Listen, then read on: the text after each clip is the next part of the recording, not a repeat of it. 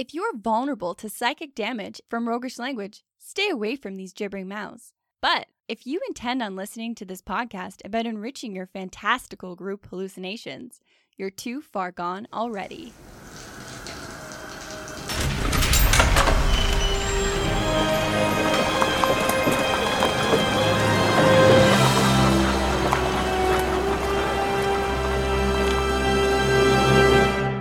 We are the brothers, both DMs and players. I'm the one whose orcish rage left him at the tender age of 6, Jordan. And I'm the one who's still, to this very day, full of fury and anger, Travis. Comes home every day punching walls. Welcome to the Hook and Chance podcast. Smashing your expectations with a bloody war club for incredible games. Speaking of violence and anger, Yeah, we got a theme going already. we're going to dive into half-orcs today. But before we do, we felt it necessary to address a massive misconception we see play out a lot due to an implication that has kind of followed half-orcs since first edition. So, in first edition, orcs were evil monsters. They needed bad guys, so orcs were them. Orcs were pig-faced, rampaging monster men. Evil, plain and simple. Yeah, it was pretty simple. Early editions of D&D had heavily implied the creation of half-orcs, but were not explicit in their creation. They just left it open for interpretation. They left a lot of room for seriously unsavory assumptions to be made. They never denied it. They never really leaned in or leaned out of this whole implication that's kind of stuck with half-orcs ever since. So in retrospect, earlier D&D was not particularly woke. Newer editions have made some strides. They've figured out ways of kind of moving away from that. But the reason we wanted to address this and kind of discuss it is we hear it a lot when people make new characters. So we just wanted to say that half-orcs can come from anywhere. They can come from any means of a long lineage of half-orcs. They don't necessarily have to be from where you would assume they would come from. Stop assuming that. So as a bit of a side note, Jordan and I are of the firm opinion that a D&D game should never tackle unpleasant story elements at a table unless, 1, the entire group has unanimously agreed that they want to, since it would not represent the typical escapist role-playing fantasy, which is kind of what we're all here to do. Yeah. And 2, that it acts as a catharsis. If you are going to tackle this, that it acts as some kind of catharsis for when the players, as heroes of the story, set right evils presented in the campaign. So, totally, you can do it, but do it frickin' carefully, because, I mean, there are lots of stories of DMs just going off the rails. Yeah. With some messed up storylines that not everyone's on board with. So just talk to your frickin' players. Ultimately, it's up to the group at the table, but this is another reason that those session zeros are crucial to discuss this. If there's discomfort or there's sensitive stories that a DM wants to tell, but yeah, session 0, talk it all out. Anyway, in this episode, we wanted to delve into some of the ways that cultures and groups of half-orcs can add some really interesting story elements. I love half-orcs. I know a lot of people like playing half-orcs because they kind of represent that typical go-get-'em adventurer. Yeah, you want to be a badass, and there's nothing more badass than a half-orc. Than somebody that can be angry and run into the battle and make rash decisions and get bonus damage on their criticals and things that the half-orcs get specifically. And you can't kill them. They're super tough. They've got dark vision. Oh, what's not to love about half-orcs? So taking a step back from making an actual character, how is this going to affect a society? That's what we want to dive into in this episode. There's a lot to unpack there. What would be the result? Let's talk about our first couple of segments. So first, we have the Archives of the Ancients, where we're going to delve into some real-world history about similar things that we can draw inspiration from for creating orcs and fleshing them out. And then we're going to go into Strategy Stateroom, where we're going to discuss how these real-world things would affect societies. And this is where Travis and I just come up with our ideas based off of all of it. Tons of theory craft. And then we're going to wrap up with Moradin's Forge, where we actually created a table that will help people create a half-orc. All right, let's hop into the Archives of the Ancients. This is the Archives of the Ancients, where knowledge is unearthed to add wild insights to our world. So similar to the various ways that we've approached some ideas of government in the past, half-orcs come from such diverse backgrounds that the government and laws would be pretty diverse too. We found it a lot easier to do the Dwarven episode because they're kind of homogenous. No disrespect to dwarves, but they've got a real aesthetic going for them. Yeah, a real theme. Or so do orcs. But half-orcs start to blur the lines a little bit. Like, you don't know where they could have really come from because their backgrounds could be so varied. And that would probably lead to some pretty wild differences in different approaches to societies and cultures and things like that. So we wanted to focus on some of the traits that they may inherit from an orcish side that would really differentiate like a culture. So the 4 that we kind of chose to focus on were their shorter lifespans, the wild, we're not going to call it aggression, we're going to call it passion. They have wild passion. Half-orcs and orcs are a lot more fun when it's not just anger. They're not just pissed at everything. Angry, violent orcs are passionate about war. They're really good at it. Orcs are happier. They love more. They get sadder. All of it. Their physical traits were a big one that we wanted to play into because obviously, with that physical trait, there's going to be some differences in culture. And then their various origins. Let's start at the top with their shorter lifespans. So a lot of the races of Dungeons and Dragons live for such an unimaginably long time to my tiny human brain. But half-orcs, they live about 75 years, which is shorter than even D&D's version of human lifespan. Yeah. So they're among the shortest lived. The candle that burns brightest burns shortest? Hardest and angriest. It just burns. So, like some of the other fantasy races, you've got dwarves clocking in at 300, 350, and then you've got elves that are going to be in and around 700. And they have this approach to life that seems to be really kind of casual. Like, oh, people come, they go, they live, they die, but I'm going to be around a lot longer. I can work on projects I'm going to binge watch all of Netflix. From start Every to finish. Netflix. Yes. And the other thing to keep in mind is that humans, we have a pretty standard lifespan. We're going to live from 50 to 90, somewhere in that range, the majority of us. So all of us don't really have a different perception of time like fantasy races might. But when you have such a wide gap, when you live in the same world as another creature that can live to 700 years old, things change a little bit. Lifespan envy? Yeah. Lifespan envy. Yeah, no doubt.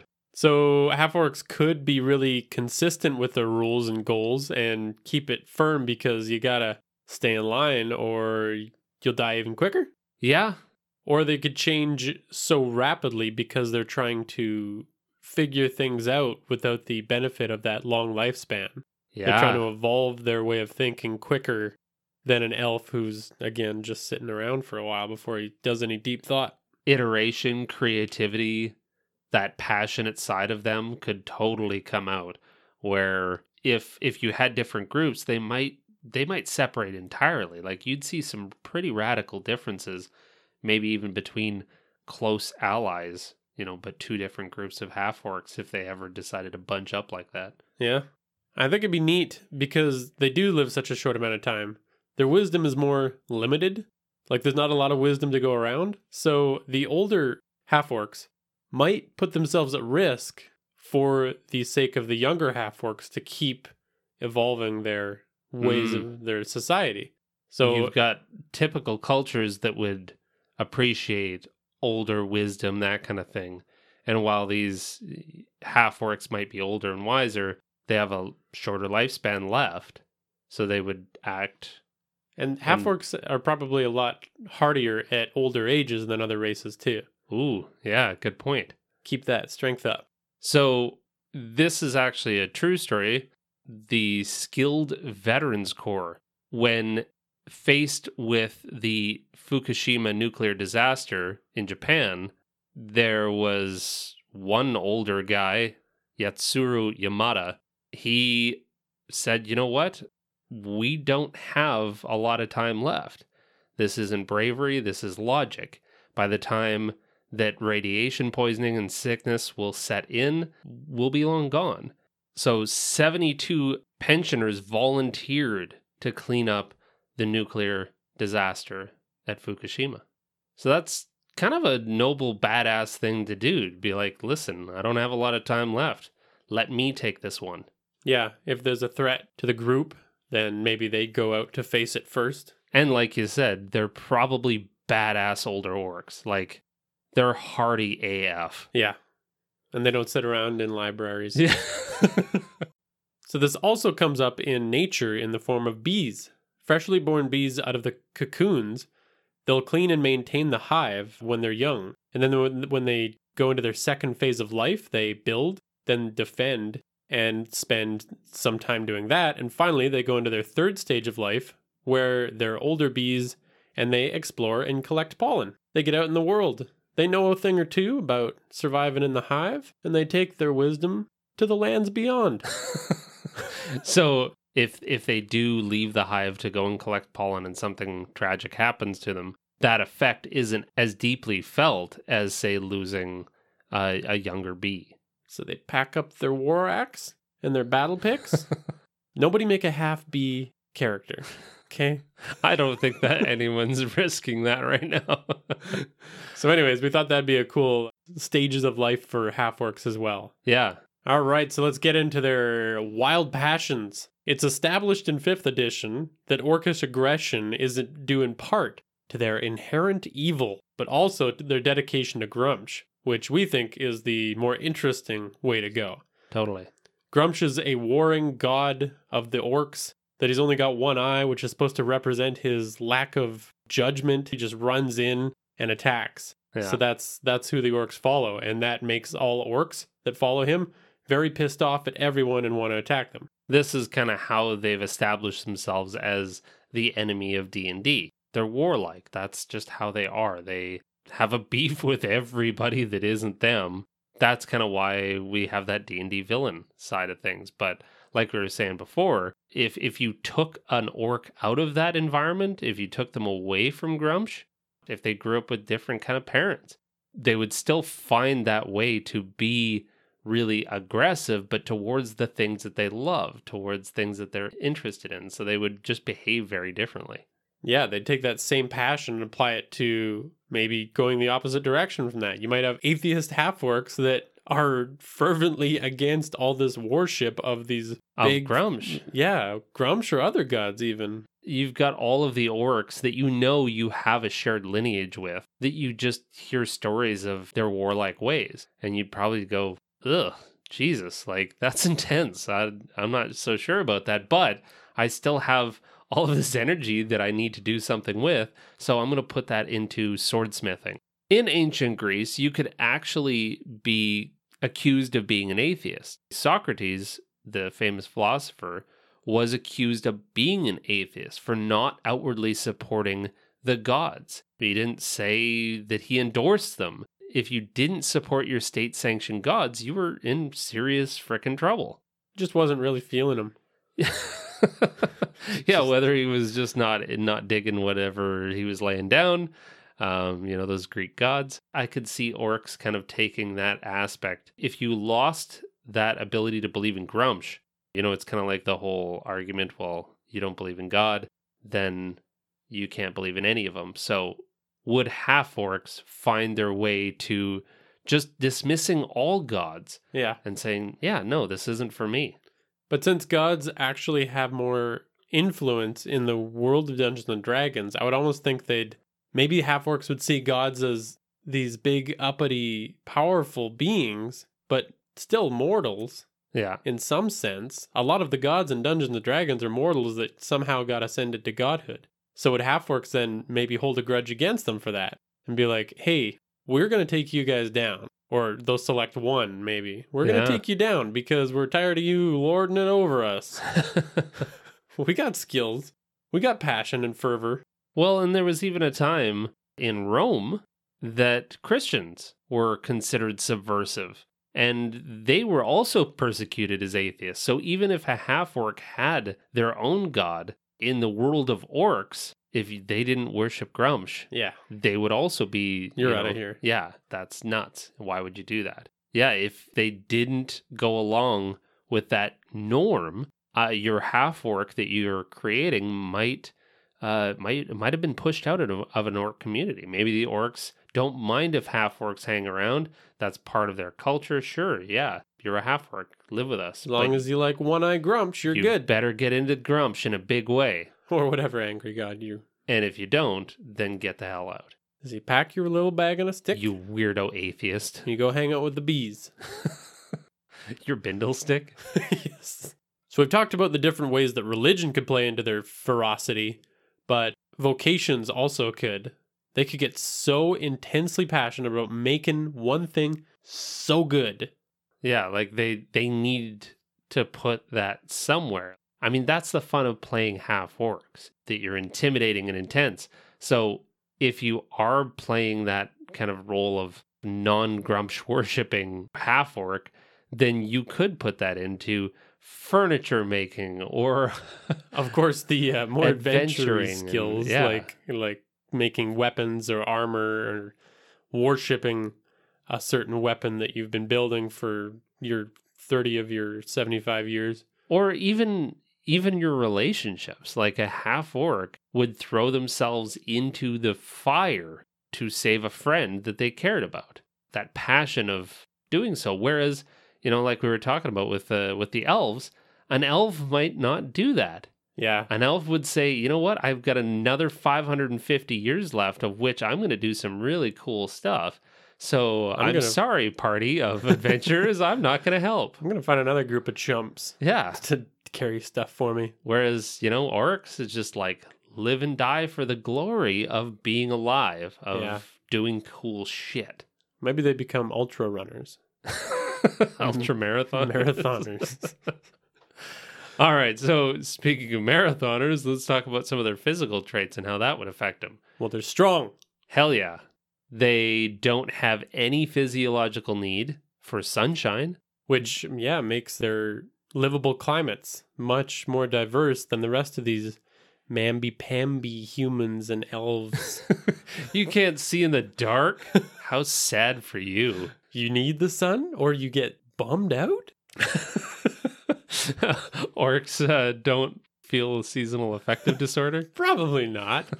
So yeah, they can live in the northern climes where it might be night for much longer. Yeah, like way up in the north, like when we were up in the Yukon and it stayed dark for 14 hours a day.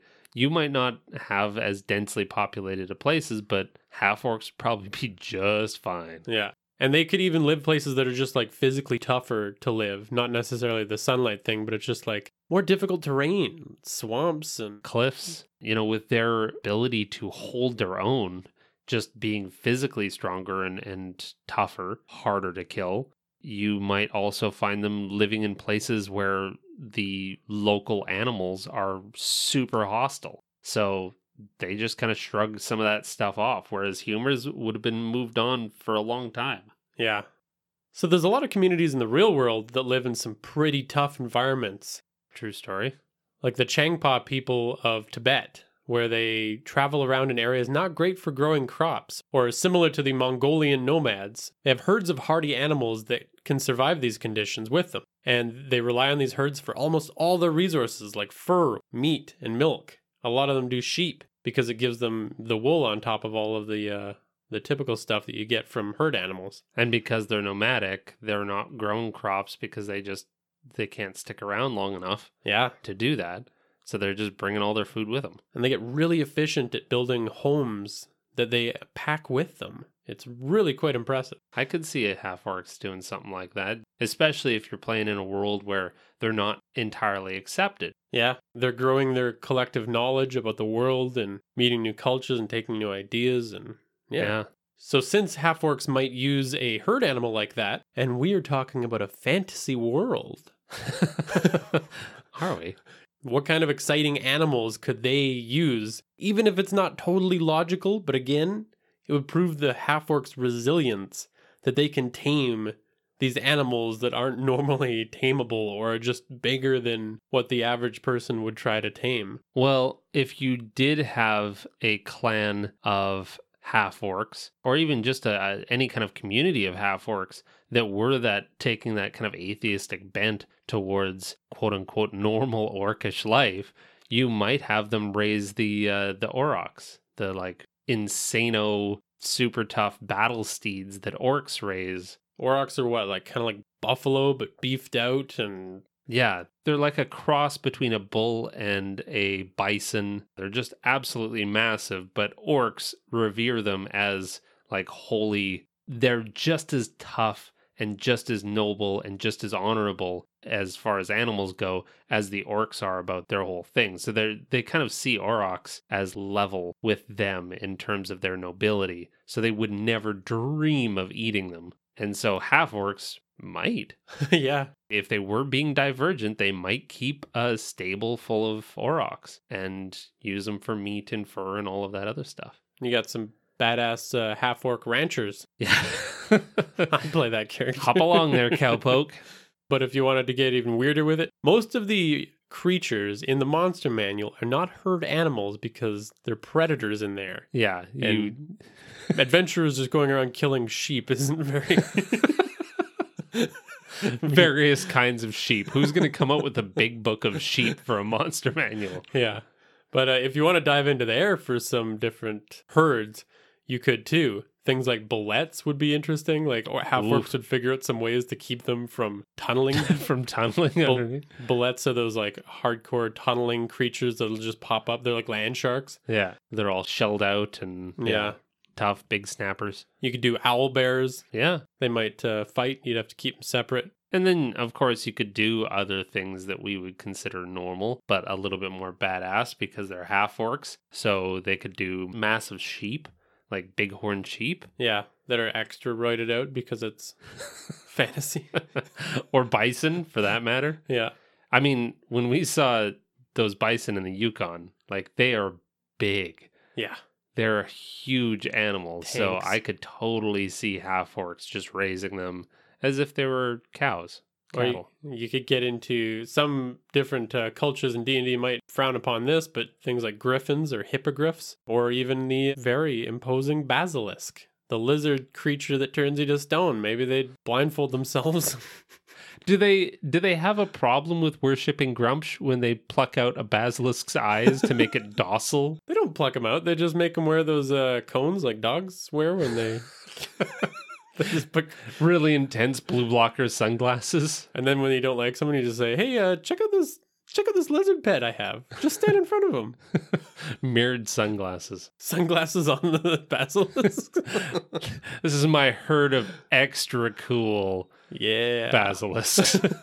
Well, and then to kind of bring it all home, there are various origins. Like we were saying, they could come from a dozen different ways. But just some of the top ones that kind of came up in our minds. They could have been the result of an era of strong trade and alliance with human barbarian tribes. I believe that's an idea that's been put forward in D&D at some point. Yeah, absolutely. They could, going back to atheists, they could have just diverged and said, you know what, we're done with this shit. We're done with this really violent orc way of life. So the orcs would just go into any other society that would accept them and become part of it. Yeah, just integrate. Maybe half-orcs weren't the direct result of some pairing, but they were a type of either orc or human that's just been isolated for a very long time and has kind of evolved in their own unique way. That's really how you get human races is, we were separated for a long time before we were able to come back together. And so we diverged a little bit. And so a half-orc might, like you said, not be the result of two different parents, but literally that's just the race of half-orcs, which I think is kind of implied now. Maybe the rest of the world would call them half-orcs because they look kind of like half and half, but Really? Orcs don't see him as even closely resembling them. You know, you look at him and say, I don't see the resemblance. It's like, you both have tusks. Just like Travis and I do when people say we look identical because we're both bald and we both have beards. And we clearly look identical. You could play half-orcs as being from originally a group of orcs that was displaced a long time ago by a geological event, some kind of huge threat or war, and a human settlement or any kind of settlement accepted them. And now it's been generations, and they're just part of the culture. That's just the normal. Yeah. Yeah. And you could flip that on its head too. Humans were displaced a long time ago. And the only group that was nearby that was close enough for them to make it was orcs. And for some reason at that time, the orcs decided that we can use these humans. We'll integrate them. Yeah, totally. Maybe they agreed to worship Grumsh with them or something. Those are some badass humans. And now you got splinter groups of half-orcs. Yeah, I think there's a lot of different, really interesting ways that you can arrive at half-orcs. And aliens. Sure. Aliens. Yeah, no, you can arrive in a dozen different ways, and you just think of different ways that it fits into the world. Whether you're a player or a DM, how does this integrate into my world? How do I establish more lore based on it? And how are half-orcs totally normal in this setting? And how do I integrate that to the character that I'm playing? Yeah. Cool. All right, so we're moving on to the next segment. This is the Strategy Stateroom, where inventive and cunning tactics are crafted for when they're needed most. Okay, so for this Strategy Stateroom, what we're going to do is we're going to come up with our iterations. Now that we've done all the thinky thinks, we're going to pitch our idea of what half-orc government might look like. No more thinking, ever. From a government perspective, I would imagine a response to their shared orc heritage of anger, aggression, zealotry to Grumsh all serves as a constant cautionary reminder to half-orcs. Okay, so they're watching orcs being like, let's not go down that road, guys. Yeah, pretty much. They're kind of acting and operating as pockets of separatists, of, divergence in these kind of communities.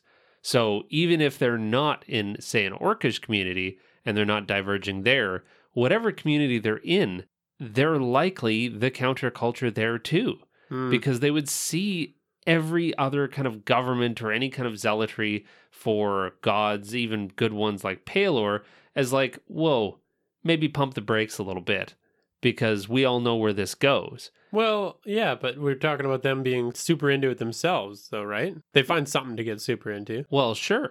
They might get super into running counter to whatever the majority do. So if there is anybody being persecuted within a city for some reason, they're helping them. Like they're going against the established government in any way they can, because they see the dangers of doing that. That's what leads you to orcish devotion to Grumsh and plucking out your own friggin' eyeball. Yeah. So they could operate undergrounds in areas that aren't welcoming or have strict theological or strict governments. They would be probably super welcoming if you are playing in a setting that doesn't necessarily welcome half-orcs or orcs, that's got that bit of, standoffishness. You're warlike. We've seen what orcs are like. They might get a little bit of that, but they're probably super welcoming in contrast to that. They're the Statue of Liberty for your bring us your tired, your weary, your broken, however the hell that goes. Yeah, I like the idea of like an underground community that you would initially think that there's something like a thieves guild. They could be bad, sure, but they could be super good. Yeah, helping feed the poor and giving people safe houses when they are being hunted by whatever law establishment is within a specific city. They might be running that underground culture. I think that's really freaking cool. With a bunch of those aurochs, those big beasts. Yeah. Be like, we just got a pile of those in a pit down here. We can feed you. I would imagine they would want to stay pretty light on their feet, especially if they're running counterculture. You're going to want to stay mobile. Probably smaller colonies. If they are all half-orcs or if they're kind of like majority half-orcs, you'd probably see colonies that are like 80-20. Yeah, always at least 20% of someone else or something else represented that they've picked up along the way. Just because they are trying to be welcoming. Yeah. That's kind of like that typical fraction that is described in a lot of the D&D books about specific cities. So they always talk about how like a city might be 60% human, and then they split that up throughout the rest of the fantasy races. In some of these smaller groups, you'd have, 60 to 80% half orc, but then the rest are people that are taking refuge with them, or they're helping out to get back on their feet, or whatever the case may be. You also might have the typical age discrepancy kind of flipped on its head, where the youngest get to make the choices. So this goes back to that whole thing about the bees and the Fukushima plant thing. Since the younger of the group has the longest to stick around on this world and do the best they can with the time that they do have, because they are short-lived, you would have teens to early adulthood kind of making the choices for what's best for the rest of the group. Because it impacts their future more. Exactly, yeah. Mm. Whereas the 60-plus crowd, they're off being badasses somewhere. Yeah, they almost retire from their duties in the community, and they're your adventurers. They're the ones going around hauling corpses on their backs and throwing them down at you in the city from their blimps. Jesus, you took a real left turn there. Saying I'm here to... Where the hell are you going with this? So, in the Roman colonies, they're on the move. They dismantle and move when needed. They definitely still have that semi-nomadic feel to them that half-orcs have in the typical lore. And I think it'd be neat if a half-orc wants to explore a new ideology. They'd be encouraged to start their own splinter group and go down that rabbit hole. So you're more imagining that they would have a lot of different options. It wasn't necessarily a bad thing, again, because orcs kind of serve as that cautionary tale of what happens when you don't let people kind of explore their own. You force them to believe what you believe. Sure, yeah. So you're thinking that communities would diverge every time, there was a difference of opinion, whether it's religion or politics or anything else like that, that kind of a lack of fighting would happen. They would just be allowed to diverge wherever they needed to. And also, I think that might come from the whole, they're the shortest lived, they're the newest to the ring. They don't have thousands of years of history to draw wisdom from. So they're kind of like scientists. It's like, dive into that. And then if you feel like it, come back and tell us about it. Interesting, yeah. Or you'll die with everyone that you know. And that's kind of a bummer, but at least it's not happening to us. Yeah, and then I suppose they would have kind of a different approach to that detachment. Like whenever they do diverge, it is just we have this difference. Therefore, we won't stick it out. We won't stick around one another. We won't get really passionate at each other with axes. You do your thing. We'll do our thing. We'll survive. Yeah. Because we have for hundreds and hundreds of years, this is how we do things. You just go a different direction. And half-orcs as a whole might think that's the best way to not conquer, but just exist on a larger scale in this world that is so dominated by these other pre-existing... long-lived. Yeah. Gotcha. Yeah, no, I really like that. In the same vein of trying to learn from these wise races, from their experience on the planet, they might offer their groups of workers for dangerous jobs in cities. Because half-orcs are just stronger. They're more sturdy. They can get back up. Do what you do well. Yeah. Yeah. And then in exchange for that, give us some of your wisdom. Give us money, give us goods, give us food, give us some wisdom. We get to learn and do and see different things. Yeah. So you might even have these subgroups of half-orcs that have learned a lot from one culture in the world. So maybe you've got these like super heavily armored half-orcs that do a lot of things like dwarves. See, and you were talking about half-orcs that are older being still pretty friggin' tough, and they're going out because that's essentially their retirement kind of thing. So once they get old enough, now you've got this band of 3 to 6 really tough, really skilled, laboring folk that are able to go in, do a job, Yeah, like you said, that kind of mercenary approach to, hey, do you need something done? We're adventurers, but we'll also do some hard work, or we'll do this or that, and lean into their strengths. Yeah, and if it was a dwarven community, they might see these people coming and offering themselves out like that and think like, oh yeah, these guys don't mean much to me. I mean, I don't have an investment in half-orcs. So yeah, to dwarves, they're like, you're young, you're stupid, get down there. Yeah. But the half-orcs are... And it would probably be pretty lucrative too, because again, if I were a dwarf, I don't want to lose somebody that's lived on this earth for 500 years and has all of this knowledge. Yeah. I'll use a team of mercenary half-orcs, and the half-orcs get paid pretty friggin' well, and they can survive it. They're just stronger folk. What about the way that they approach law then? Like if they were to have their own set of rules, how would those play out? Well, they might stick a little closer to orcs just because they want disagreements to be handled quickly. You don't see a court of law happening in a half-orc community? In a specific one, in a specific subgroup, you've got half-orcs that discover... all lawyers. They discover the fact that huge white wigs really help your point come across. The slower, the better. I found that these really tight curls really help me enunciate. But yeah, in the typical half-orc community, you might have a lot more fistfights and duels. I like that idea because even though like that's where that orcish, we've already talked about them being kind of counterculture, which is really kind of going against the grain of what orcs might be. So on the flip side, this is how they still establish a little bit of their orc heritage. That, why drag out a long, lengthy judiciary process when you can just get in there, knock somebody's teeth out and call her good, call justice served.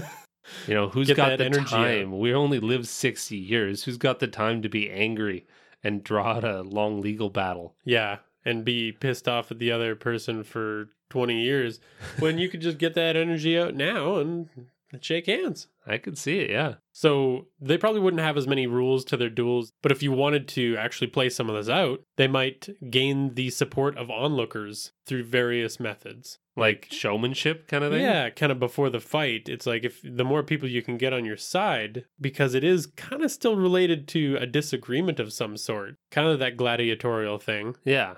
Yeah, there's so many different rules you could do. Just shot for shot, last half-orc standing. You could do wrestling, first out of a very dramatic ring that's maybe raised or, something like that. Yeah, like if it was a little bit akin to like sumo wrestling, it was just who could overpower who. Yeah. Who could add enough heft and strength and weight. You could do first to draw blood, which in mechanics terms is something like half HP. Yeah. And if you wanted to get a little more tactical with it, maybe a half-orc rule is that each combatant has like 5 minutes to set up the battlefield. With traps? Whatever they want. They got 5 minutes. The other person's also setting up the battlefield. Interesting.